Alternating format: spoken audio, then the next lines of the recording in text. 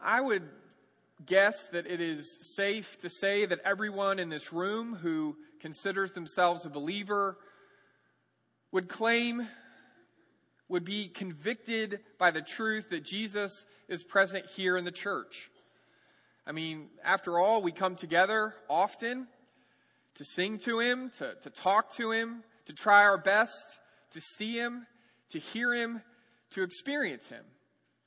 And yet, as important as it is for us to have a deep conviction, a sense that Jesus is present in the church, it's really not a vision that's big enough, because Jesus isn't just present in the church, He's also present in the world. He's present out there, engaging, loving, saving, reaching. We know that. We know that Jesus isn't just the head of the church, but He's also the King of the universe. And yet, at times, I think we forget it. We forget just how big the life of Jesus Christ really is. Jesus' life is as big as all of creation. With tornadoes and terrorists and floods and fires raging all the time in our world, we can sometimes start to doubt Jesus' presence in every place, in every corner of our globe, in every moment of our lives. Because while it seems like Jesus obviously came to save this world 2,000 years ago, it also can sometimes feel like since then He's kind of left this world to run its own course. Left so many people, it seems, to their own devices. The Apostle Paul knows this temptation to see Christ in the church, but to fail to be able to see Christ alive and at work out there in the world. And so he writes a letter to Christians who are gathering together on the first day of the week to worship, who live in the ancient Roman city of Colossae. And he wants to impress on their hearts this truth that Jesus isn't just present in the church, but Jesus is present in every molecule of creation. Paul wants the people of God to realize that though everywhere they look, everywhere we look, every time we turn to the news and we see images of presidents and kings and CEOs and celebrities, and we're tempted to think that they're the ones who are really running things, Paul wants us to understand that as powerful as some of those people might be, Jesus is far more powerful than them all. And that Jesus is powerfully present, not just out there in the world around us or in the church around us, but that Jesus is powerfully present within us, within each one of us, deep in our souls. And this amazing ability that Jesus has to be present in our world and in our lives, well, Paul calls it the hope of glory. And he goes on throughout this letter, time and again, to say that this hope of glory, this experience we have of the risen Lord, it allows us to understand the truth that we're caught up in Christ's life. That all of creation is caught up in Christ's life. And because we're committed to staying captured within that life, you and I, we have the ability to experience a hope-filled resurrection every single day, here and now. And it all starts, Paul says, when we live lives that are worthy of the Lord. Open your Bible up to Colossians chapter 1. We're going to start reading together in verse 9. Colossians 1, 9 through 14. These are the words that the Apostle Paul writes.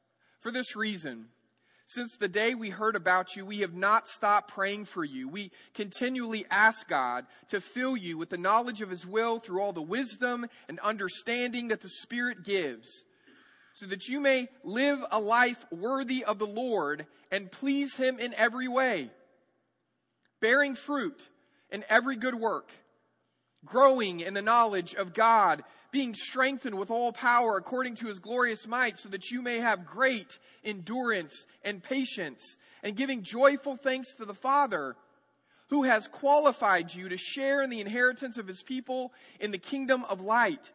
For He has rescued us from the dominion of darkness, and He has brought us into the kingdom of the Son He loves, in whom we have redemption, the forgiveness of sins.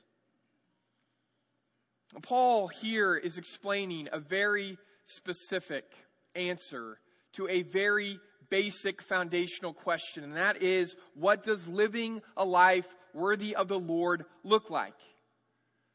And first, Paul says it looks like bearing fruit in every good work. It looks like a life where whatever you do, big or small, you intend for it to make a real difference for the good. You know, I think sometimes we live too much in our heads, in our minds, and we think about doing good things.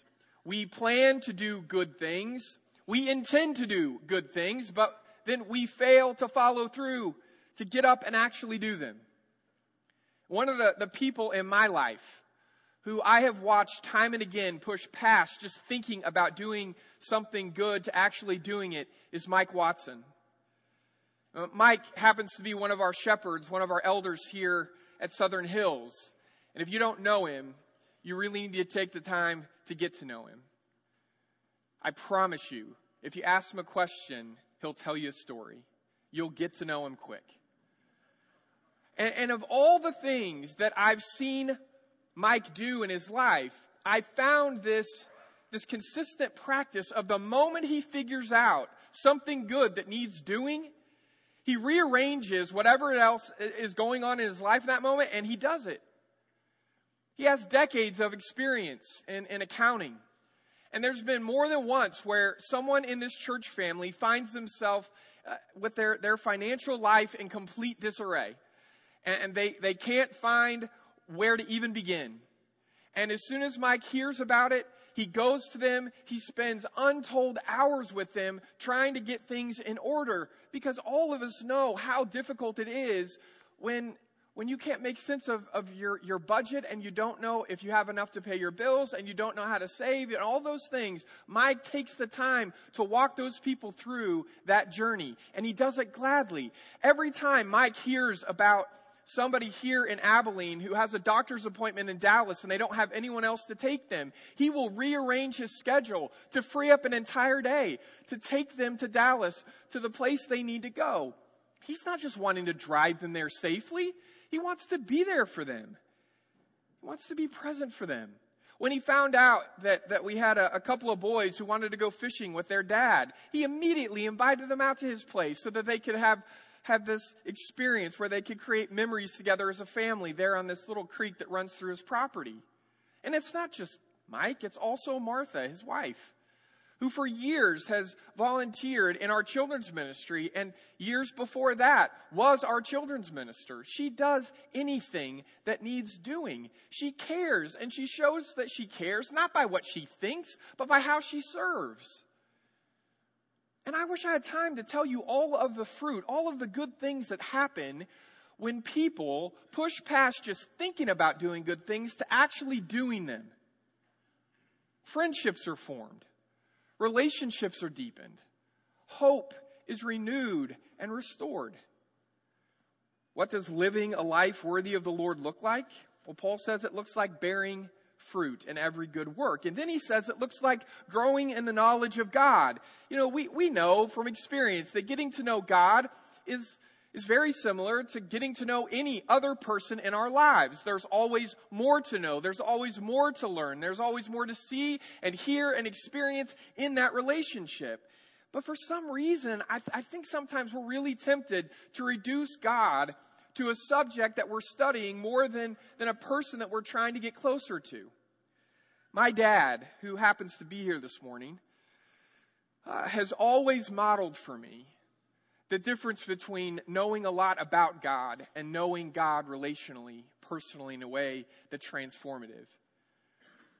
And he's always modeled not just studying God's Word so that he would know more good ideas, but studying God's Word so that he would know more and more God's heart.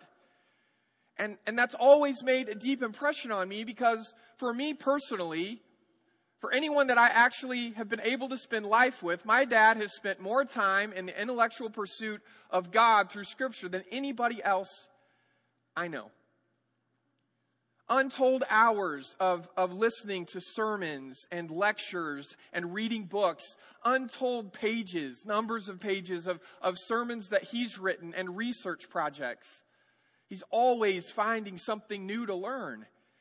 And yet he's always been clear with me in our conversations about God that the most important aspect of what it means to be shaped in the image of Jesus Christ, that doesn't come from a book. It comes from an encounter with the risen Lord and being open to that kind of encounter.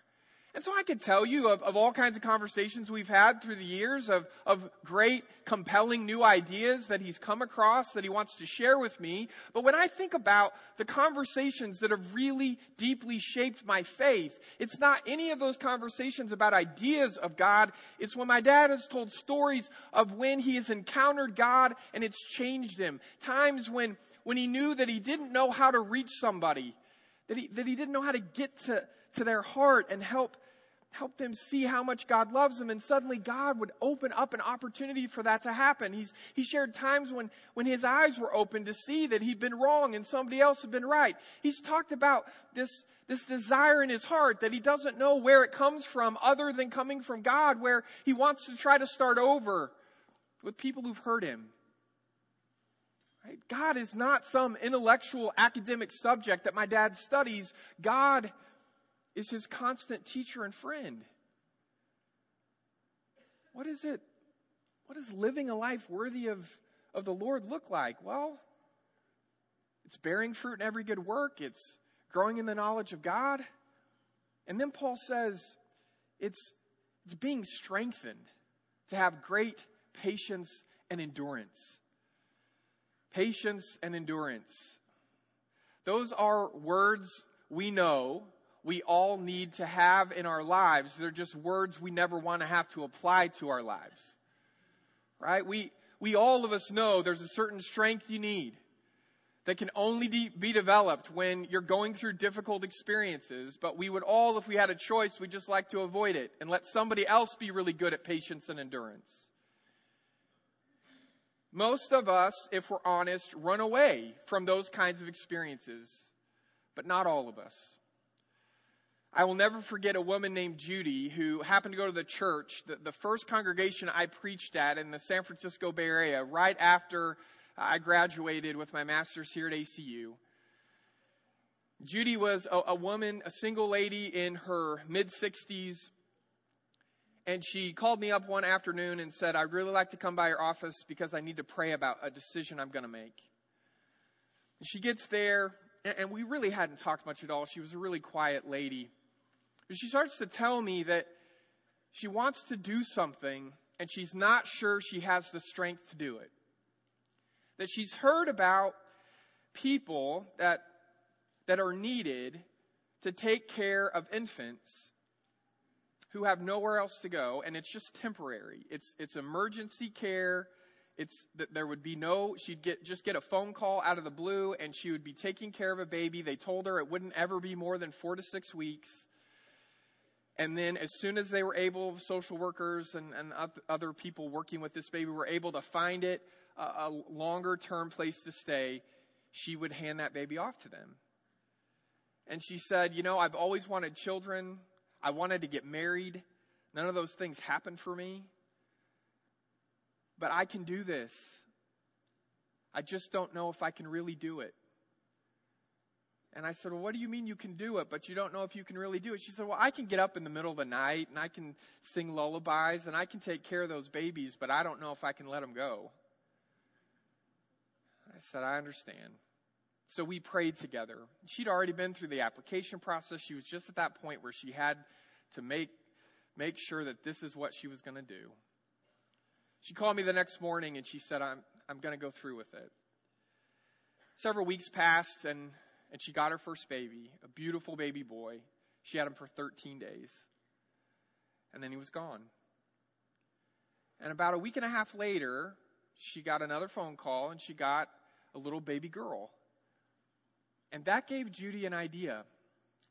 So she called me up on Friday, and she said, "Look, I want to dedicate this baby to God. Do you think we could do that?" I mean, I know she's never even going to remember we said this prayer over her, but I just feel like even if I only have these babies for one Sunday, if we could just dedicate them to God while we have them, would that be okay? Yeah, that would be okay. I can't even tell you how many babies Judy brought to church that we dedicated to the Lord. But I know this much. God heard every one of those prayers. And I am convinced is actively working in the lives of those children who may never even know that Judy took care of them and brought them to church and asked a faith community to surround those children and pray for a good future for them. The last time I was given an opportunity to speak with Judy, she said, yeah, I still feel like this is something that I need to be doing, but I'm getting old. And getting up at 2 and 3 in the morning, it's wearing me out. And there's times that I tell God, I don't know if I have the strength to keep going. And every time I say that, Jared, strength comes. Every time I think I'm about to give up, I keep going. What does living a life worthy of the Lord, what does it look like? Well, it looks like bearing fruit in every good work and growing in the knowledge of God and being strengthened with great patience and endurance. And finally, Paul says, it's giving thanks with joy to the Father. And that's hard at times in our experiences when it's hard for us to push through and find a way to be content and satisfied when things are not going the way we hoped they would. Joy is one of those concepts, those ideas that we know is different from fleeting moments of happiness. And we know that it's more foundational than that, but at times it can be so difficult for us to find it, even when we're trying to find it. I met Millie Ann when I was a sophomore in high school. She and her grandmother started going to our church. The way I remember it, I think they'd always more or less believed in God, but they had discovered, because Millie was having lots of headaches and wasn't feeling well, that she had a brain tumor and that it was serious, it was bad. And so it brought them to this place where they felt like they needed to make a real commitment to a faith community, to a faith family. Millie, in particular, felt like she needed to make a decision. And so the first time I really had any sort of interaction with her was when she decided to be baptized. And I remembered the image because I didn't realize up until that point that she was wearing a wig. But when she got ready to be baptized, obviously she took that wig off. And all of us knew in that moment then that she was sick and that she was struggling. And I remember my dad standing in the water with her and gently laying her back and bringing her back up. And the smile that was on her face, it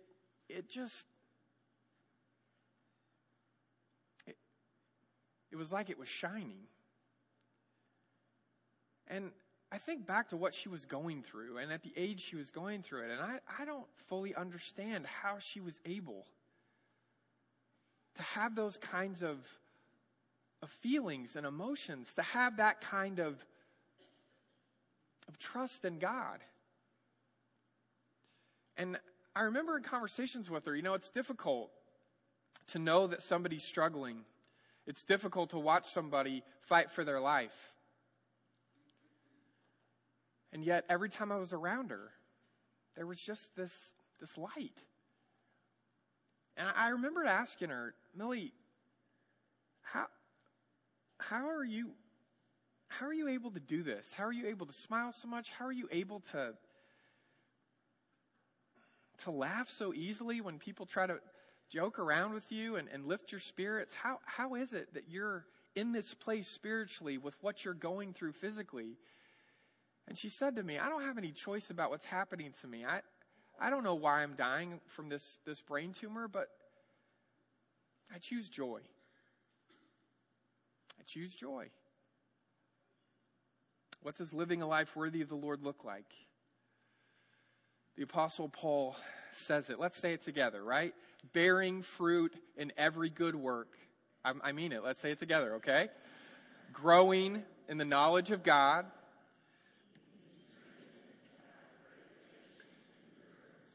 giving joyful thanks to the Father. Living a life worthy of the Lord looks a whole lot like Mike and Martha Watson and my dad and Judy and Millie Ann. And I don't want any of us to listen to those stories and decide that they're these shining examples that we can't quite live up to, because living a life worthy of the Lord isn't something we do to prove our worth to God. Living a life worthy of the Lord is choosing a life that's filled to overflowing with God's worth, right? The Apostle Paul's He's trying to make it clear to us that God isn't calling us to earn our way into being worthy.